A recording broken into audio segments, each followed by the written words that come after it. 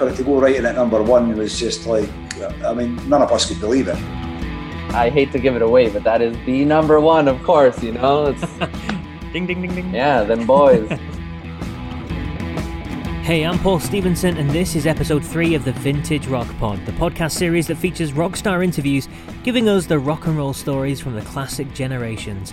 We're talking 60s, 70s, 80s, and a tiny bit of 90s on occasions too.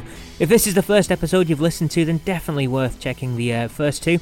There's some great rock and roll stories from interviews with the likes of Dire Straits bassist John Illsley and Small Faces Faces and the Who drummer Kenny Jones. I just want to say before we get going, it's been fantastic receiving some of your feedback from the early episodes. I really do appreciate it. So a quick shout out then to Jamie Rockstar4 and Dignosaur Gaming for their nice comments on the YouTube videos, Eric Ness on Instagram, the Vintage Rock and Roll page for the shout out on Twitter, and to everyone who has liked, shared and commented on the posts on Facebook too. There's been some great discussions, usually around the top 5s we've been putting out there as well. And I also want to point you in the direction of Spotify. I'd noticed that Paul Graham has created a playlist that you can follow, which contains all the top 5s that we put out. He's been putting them all together in one little place. So just search for Vintage Rock Podcast Top 5s. That's Vintage Rock Podcast Top 5s. So far it's got the 5 Small Faces songs, Van Halen and Dire Straits tracks all nicely kept together in one place for you. So if you're on Spotify, check that one out too. And lastly, of course, a big thank you to you for listening. It is much appreciated. Right, let's crack on with the show then and introduce this week's big interview. It's a guitarist from a truly distinctive rock band who shot to fame in the early 80s. The lead singer coming from another successful band, The Skids. Now, this band went on to have great success all around the world. They had a million-selling album in the UK and one that was certified gold in the US. In total, they had 5 albums in the UK that went top 10, including a number 1, and along with that, they had 15 top 40 singles. They received 2 Grammy nominations, provided additional spoken messages on the B-side to Band Aid's Do They Know It's Christmas, and became the first Western act to perform a privately promoted concert in the USSR, and that's before most bands had even thought of playing behind the Iron Curtain. The biggest compliment I can pay this band, though, is that their style became so distinctive that usually within the first few seconds of a track, you know it's them. Welcome to the Vintage Rock Pod, guitarist Bruce Watson from Big Country. Hello, Paul. How are you? I'm absolutely fantastic, thank you, Bruce. Thank you very much for joining us. It's a pleasure to speak to you. Yeah, this is new for me. This is my first Zoom interview, so let's see how it goes. Good stuff. I was going to say, we have chatted a few times in the past. It's actually nice to do it over video call where I can see your face a bit more. Yeah, and nice to see you standing in front of a Ramones-style brick wall. This is actually my own shed pub that I created in lockdown. Everyone else was doing it, so I thought, why don't I do it? So I turned my shed into a vintage rock and roll pub. So there you go.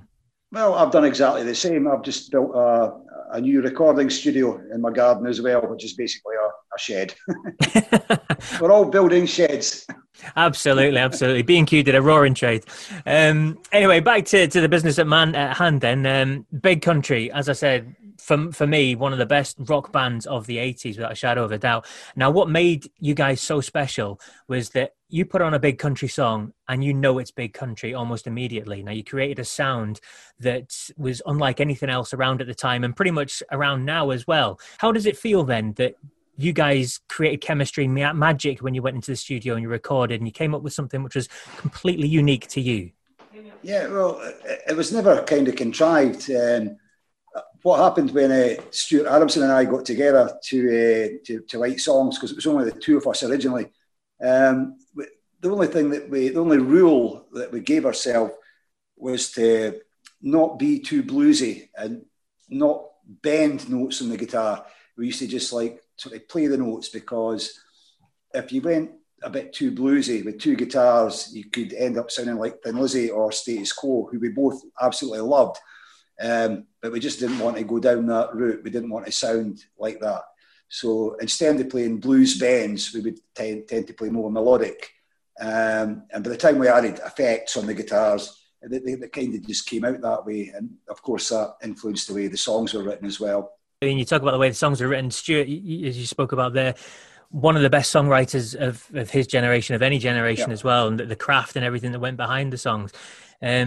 What did you think was the key success? What was it that within the songwriting you thought was the reason why you guys just blew up and went massive? I think it was a chemistry between the 4 principal members of the band, Tony Butler and Mark Bazicki, when they came on board, I think the stars just aligned, and the chemistry was there. Obviously, we had a lineup before that, and we'd done a lot of recording before that. But even though all the members that were in the band previously to Tony and Mark being in it, they were all great musicians. But I just think once those two guys came on, it kind of took it to another level, and it certainly gave Stuart and I a good kick up the pants as well, because Tony and Mark were probably the best session guys in the UK at the time. Yeah, and it's fantastic. And you guys all came together. And kind of around the early 80s, wasn't it? 1981 or so that you formed. And it was just a couple of years later that The Crossing came out, and that's what really, really took hold and went huge for you. Yeah. Well, we actually recorded The Crossing twice. We did the first time we did it with Chris Thomas, and it was absolutely fantastic. Chris Thomas did the first single, Harvest Home, as well. But at the time, he was actually producing Elton John out in Montserrat. So he would be going out to Montserrat for a couple of weeks, and then he'd come back. Then Stuart and I would go down to London, meet up with Mark and Tony, and go into Air Studios and get a couple of days here and there. And the recordings were fantastic, but the record company were a bit worried that it was taking too long. So that was the reason that we aborted those sessions, and I ended up going with Steve Lillywhite to do the first album. Obviously, that album helped to propel you to huge fame and everything here in the UK, but it also did the same in America as well. Now, how did you find going over to America and playing to their audiences and their TV shows and things like that? Well, we went out to America before The Crossing. We actually went out to New York and Washington with our friends, the band called The Members, and we did a few shows with them out there, which was a great taster for us. And then when the album The Crossing came out, and we got the chance to go to America, we were over the moon that we actually got, a proper American tour. And we got over there. Obviously, you land in New York, and you're out there in the big city, the Big Apple, and it was just amazing. I mean, ever since the first time I touched down there, I've always loved America. We toured everywhere in the States, North America, Canada.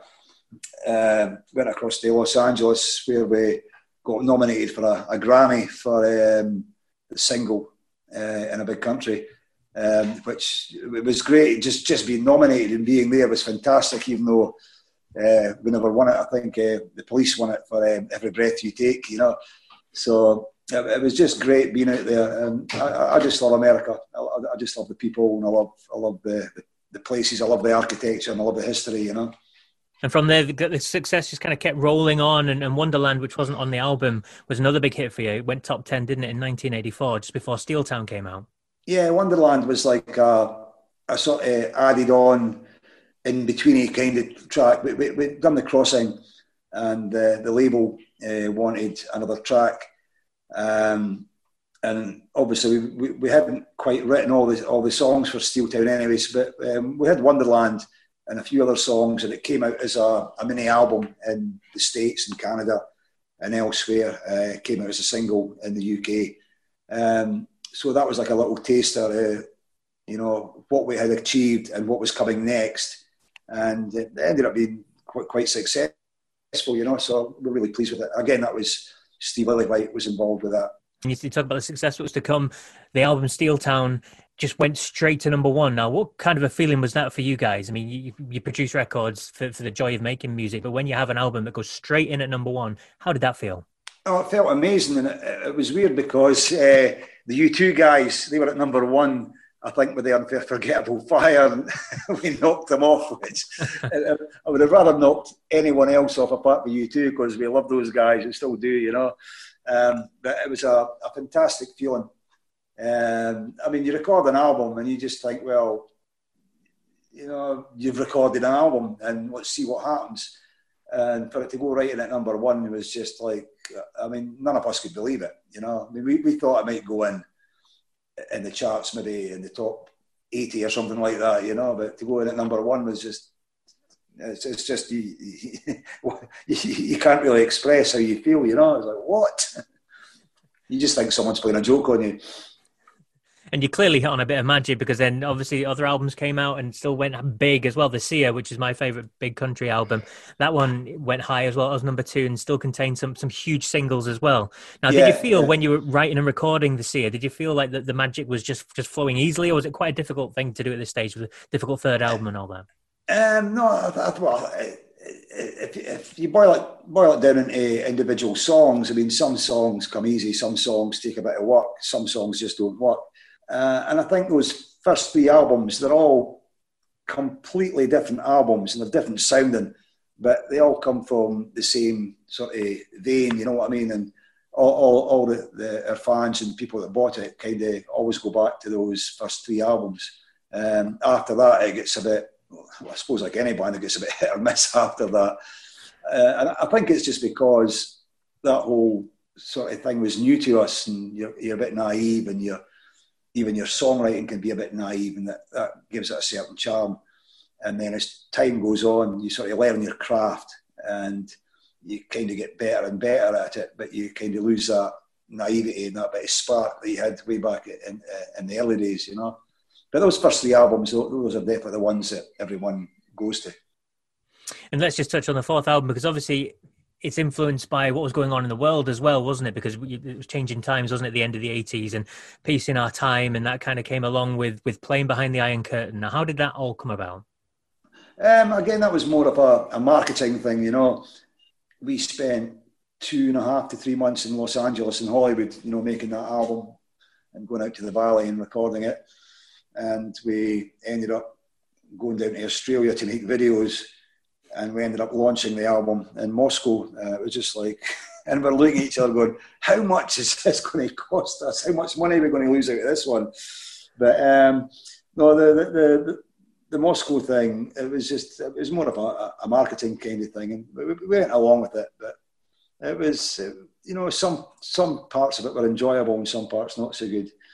It wasn't, I mean, even going back to the Steeltown days, you know, I mean, Stuart's lyrics on that album, especially the Steeltown album, were pretty much black and white about what was going on at the time in the UK, and, you know, just coming out of the Falklands and the miners' strike and Mrs. Thatcher and all that kind of stuff, you know. So, and then the Sia was a bit more kind of romantic, you know, a bit. Some of the lyrics are kind of abstract as well, which is a new one for Stuart.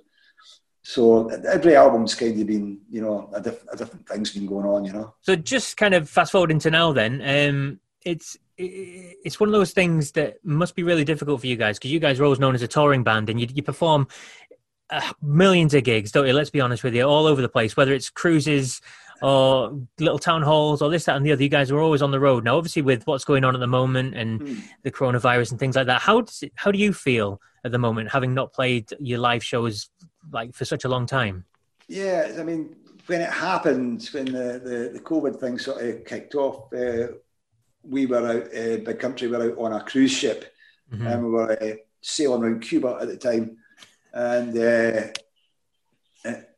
it just kind of, it was like, we're all like wondering, like, you know, what's going to happen? Is this as big or is it as bad as what we thought it was going to be? And we landed in Miami and got to the airport, and it was nuts. It took us about 12 hours to get out of Miami. Just people, you know, we didn't actually think we were going to get off the boat at one time. We thought we might have been quarantined on the ship, but we eventually got home, and I had a few days off, and then I was going to be working with my son Jamie and Richard Jobson. We had some acoustic shows to do the following week, and my agent phoned and said, "Oh, they've been pulled." And then there was meant to be gigs the following week, and then obviously we gig every week. We're kind of gigging somewhere. As the months went on, my agent phoned me to start every month. All the gigs for this month have been put back to next year at the same time. So, I mean, I can't see me working, you know, doing live shows until next March, from what I've been told. So what we've been doing is been working with Skids again, but in a capacity where we're in isolation. I'm being offered a cover version album, a punk rock cover version album by an American label, doing songs that from our youth that Richard and I liked. Obviously, Jamie's wasn't born then, so we're doing this album at the moment, kind of in isolation. Like I say, I've got my studio in the back garden. Jamie's got a studio, and every couple of weeks Switcher will come up and we'll do his parts as well. So we're kind of keeping ourselves busy that way. The wonderful Bruce Watson from Big Country, one of my personal favourite groups from the 80s. Now remember, you can watch that interview in full along with the others, and you'll get bits that we didn't have time for in the podcast too, and you'll be able to see some shaky camera work from Bruce on his iPad, I think, as well. Just go to our YouTube channel, search for Vintage Rock Pod, and you'll be able to see all the videos on there from across the series. It's not just the interviews, it's all the other bits as well, the quizzes and all that sort of stuff we do with Maudie as well. Anyway, it's time to move on to our top fives. Now, this is where we like to choose 5 songs to get you going if you're not a big fan of the band, or 5 songs that'll get your interest and complain about what I'm picking. But anyway, here's the top 5 Big Country songs according to the Vintage Rock Pod. Starting with a track that didn't do as well as they'd hoped in the charts, peaked at number 29, but I love it. It's the second single released from the album The Seer in 1986. It's big, it's meaty, and it roars along. At 5, it's The Teacher. At 4, it's their second single from their debut album The Crossing, and it was the first top 10 hit they had, which sent them into the mainstream. It's a song that's as Scottish sounding as you can get, right down to the video where the train that they're riding on is stopped by a piper on the line. At number 4 is Fields of Fire. At 3 is actually their follow-up single to Fields of Fire, and it's the one that went big for them in America and earned them a Grammy nomination too. It's their eponymous hit from 1983, so at 3, it is In a Big Country. Next up is a track that fell between albums and contains one of my favourite drum fills on record. It's that little roll that repeats kind of in the chorus. This track reached number 8 in 1984, and number 2 is a brilliant Wonderland. And that leaves us with a track that when you hear it once just becomes stuck in your head, as my 7-year-old found out recently. It was the lead single from their third album, The Seer, and went to number 1 in Ireland and became another top 10 hit for them in the UK. The number 1 song from Big Country, according to the Vintage Rock Pod, is the infectiously catchy Look Away. So there you go, that's our top 5. It's a fantastic set of songs with many others that could easily have made that list as well. Songs like Chance or One Great Thing. If you're not familiar with Big Country, then enjoy getting to know them. As ever, I'd love to hear your thoughts on these choices. Constructive, please. Let me know your top 5 tracks, what you think should have made that list, that sort of thing. You can comment on the YouTube video, or you can post your thoughts on the Facebook post that we put up there too. Right, we're going to carry on with the Scottish rock theme now, though, with this week's Vintage Rock Pod quiz. Now for the quiz, I like to choose somebody who's got a bit of a connection to the guests we've had on. Now obviously we've had Bruce Watson from Big Country on the show, so the quiz is going to be about Scottish rock bands and Scottish music and that sort of thing from the classic rock era, you know, the 60s to the 80s, a little bit into the 90s, a little bit of a clue for you there. And for today's guest, I've gone to someone who I think is fantastic, not just because he broadcasts across the whole of Scotland every single week, but because he loves his quizzes as well. Thank you for joining us, Mr. Alan Edwards. Hello, Paul. How are you? I'm good, man. Thank you very much for joining me. So, yeah, you're on the Greatest Hits Radio Scotland. Tell us a bit more about that. Yeah, so Greatest Hits Radio in Scotland covers 7 different radio stations in cities from Glasgow to Edinburgh, Inverness, Dundee, Aberdeen, Ayr, Dumfries, everywhere. So I'm normally on weekends very early from 6 in the morning and evenings from 7 until 10. And basically when anyone else goes on holiday, I normally jump in. So a diary is quite handy in those circumstances. Absolutely, yeah. I mean, last week you were on the home run. I think the week before you were on maybe on breakfast or something, weren't you? So, yeah, you're always on. That's it. It keeps me busy, keeps me out of trouble. Yep, and when we talk about quizzes as well, you don't just like taking part, you like hosting them as well, don't you? Yeah, well, obviously since COVID, the number of quizzes that I've done in establishments has gone down quite a bit, but we still do loads of them on Zoom as we're about to do, and yeah, it's good fun. I think sometimes I enjoy hosting them more than I do taking part, as we may find out shortly. But it'll be interesting to see how much of that knowledge that I'm imparting I actually take in myself. It'll be interesting indeed, because on your radio shows you kind of play music between the 70s and 90s, don't you? Like a little bit of new music, but mainly the sort of era that we're looking at as well. Yeah, 70s to 90s is kind of, well, it's mostly the music that we play on the radio station, and it's mostly the music that I like as well. So anything that's kind of modern might be slightly over my head. I don't know what you've got planned here. Nothing modern, don't you worry about that. We stick to 60s, kind of 80s, and a little bit into the 90s, so you should be all right. Cope with that. Okay, good stuff then. So as I said, it's 3 minutes, up to 15 questions, and if you want to pass, just say pass and we'll come back to it. Usual sort of rules. You ready to go? Brilliant. Yeah, ready when you are. Let's do this then. Question 1. In what decade did Texas release I Don't Want a Lover? The 1980s. 2. In 1989, Deacon Blue released their second album, which went straight to number 1, knocking Madonna off the top spot. What was the name of that album? When the World Knows Your Name. Question 3. What was the name of Big Country's highest charting single in the UK? I know what the possibilities could be. I will say In a Big Country. Question 4. Big Country frontman Stuart Adamson was also in another big group in the late 70s. Which one? The Skids. Question 5. Which hard rock band formed in the late 60s in Dunfermline had hit singles with Broken Down Angel, This Flight Tonight and Love Hurts? That was Nazareth. Question 6. Which rock star went from being the drummer in Jesus and the Mary Chain to being the frontman with Primal Scream? Bobby Gillespie. Question 7. Simple Minds released a compilation album in 1992 that went to number 1 and 3 times platinum. What was the name of that compilation album? I can think of all the studio albums. Compilation album from Simple Minds.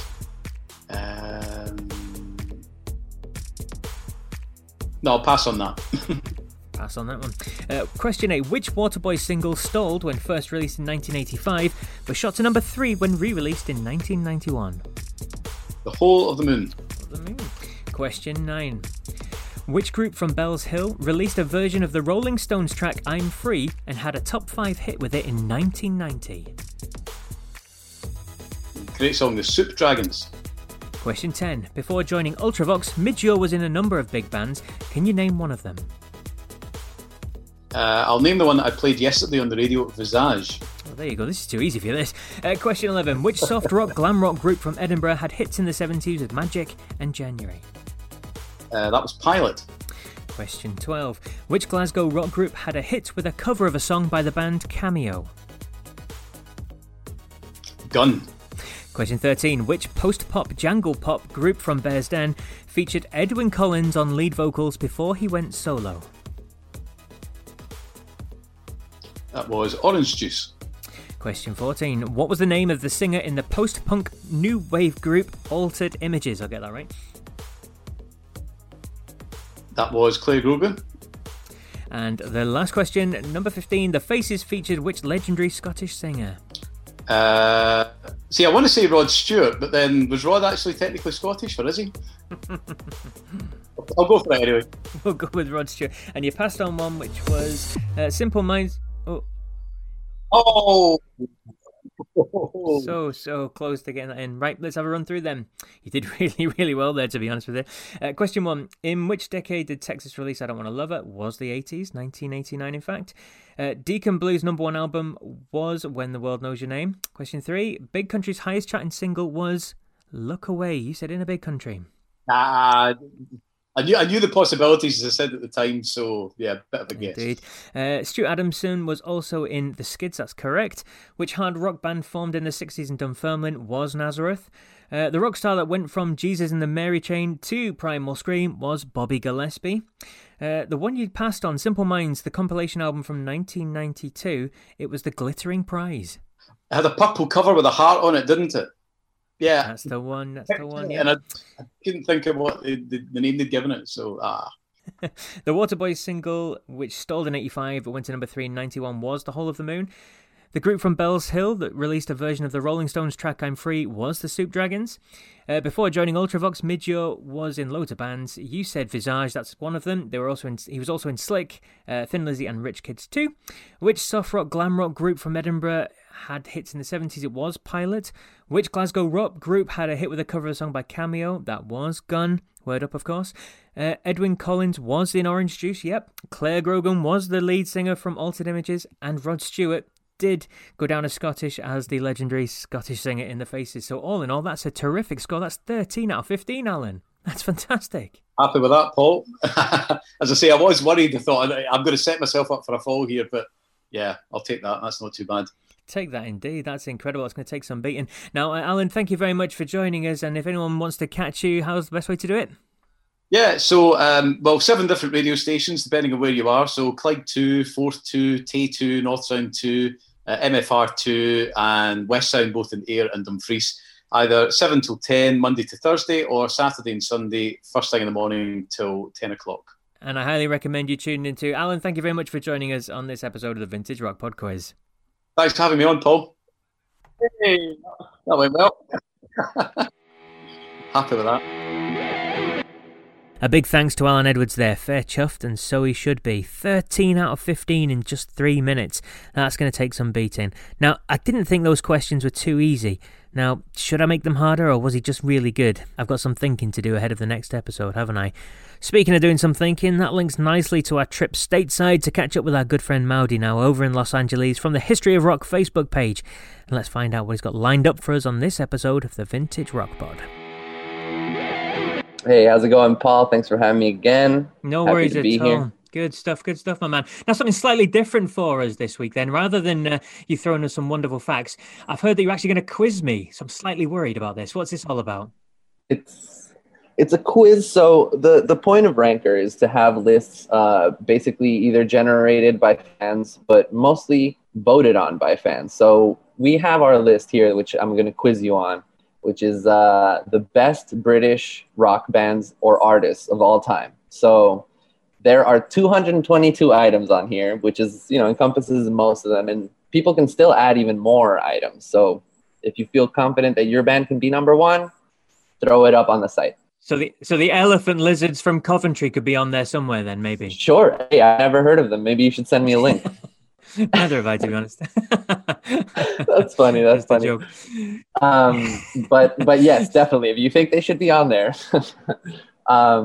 So the point is here, we get users from all over the world to vote. And this is basically like the actual ranking. It's unbiased. It's not made by some, snuff in a magazine place that likes this or that. And, it's all very just unbiased. So number one is number one, whether you like it or not, I hate it sometimes. So, but what I'm going to do now is quiz you and see if, there are the top 10 bands of all history in Britain. Okay. And let's see if you can guess the 10 that are in the top. So it doesn't matter the order. Just go ahead and give them to me and we'll see what we can get here.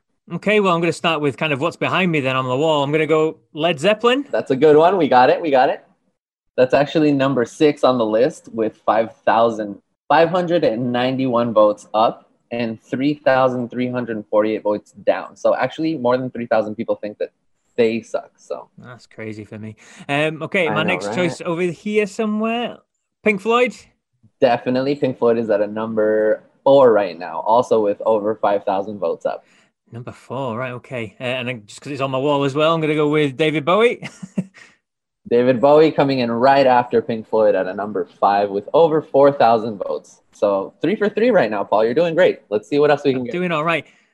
You can't actually see it on the screen at the moment, but one further over is The Who, so we'll go with The Who as well. The Who, good choice. Obviously, legendary band are at a number 7 right now, which is a surprise to me because I think that they're one of the greatest ever. But with over 3,000 votes, almost 4,000. So number 7.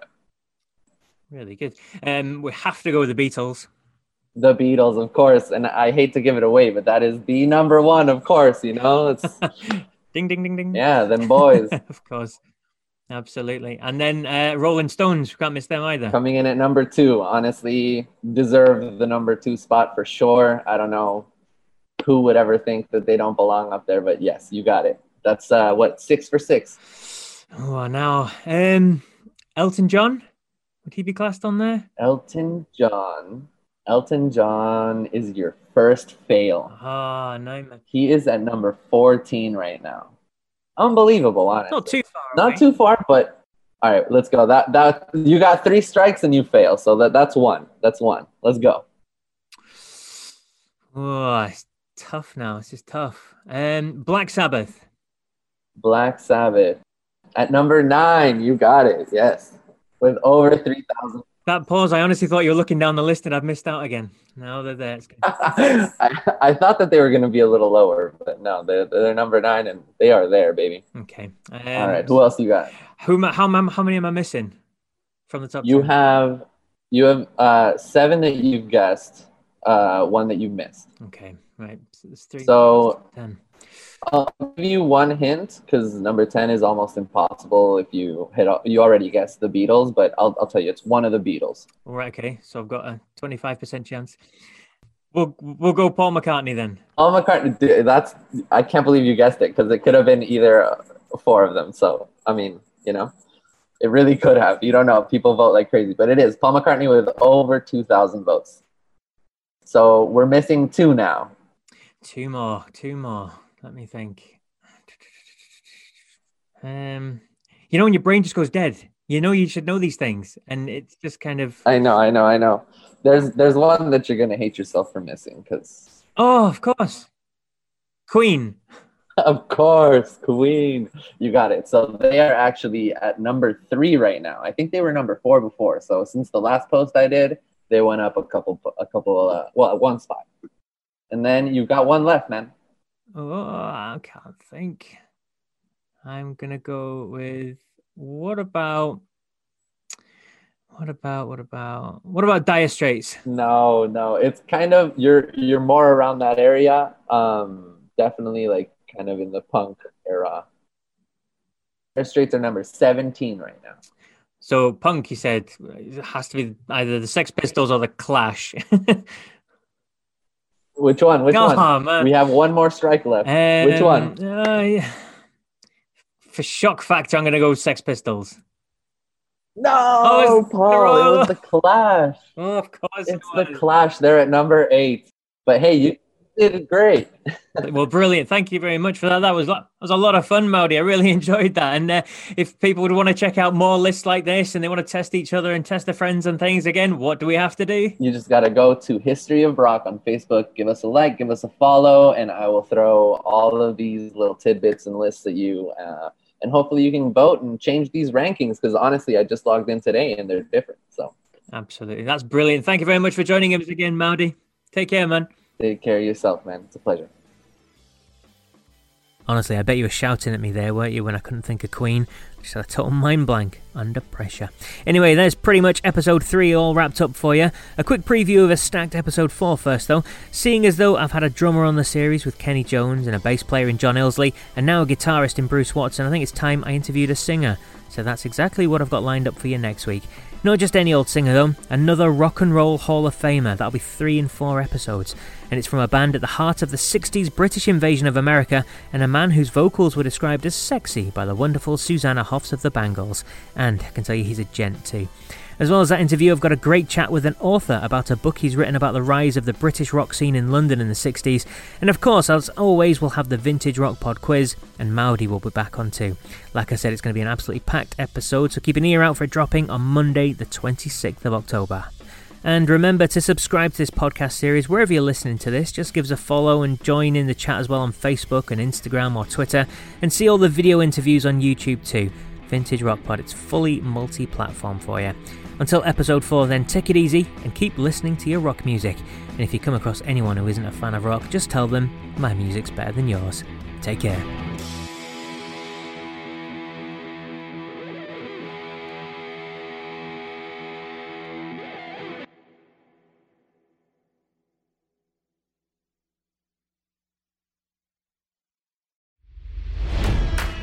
It's NFL draft season, and that means it's time to start thinking about fantasy football. FantasyPoints.com features industry-leading experts and prognosticators using proprietary hand-charted data to help you score more fantasy points. FantasyPoints.com is the place to go for whatever kind of fantasy football you play. Whether you play fantasy football, daily fantasy sports, or do a little bit of everything, Fantasy Points has the meticulously researched content to guide you to victory. And why wait for the fall? Fantasy Points also covers the new spring football league, the UFL. Join the guru, John Hansen, Scott Barrett, Joe Dolan, and other massive names in the fantasy football universe with an exclusive offer. Use code Pantheon for 15% off any Fantasy Points package, including the all-in package, with access to every article, tool, and data nugget that Fantasy Points has to offer. That's fantasypoints.com and code Pantheon for 15% off at Fantasy Points. Fantasypoints.com, code Pantheon. Score more fantasy points.